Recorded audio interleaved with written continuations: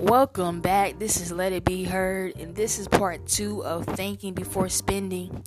When you think before you spend, it gives you a chance to analyze the outcomes of what you plan on spending your money on. And it could even redirect you to save and not spend money at all. And you would become more wealthy. You will have more money put to the side when you think before spending. A lot of people just, they'll go to the mall or something and see bags, clothes, shoes that they just love, and they just want those things in a moment, and they end up splurging without even realizing it, and get home and they think to themselves like, man, I really spent a lot of money. Now I'm really broke.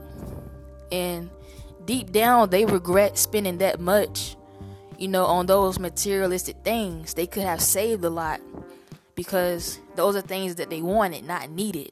So just think about that before spending. You will save a lot more. You will have a lot more put to the side for times that you really do need money.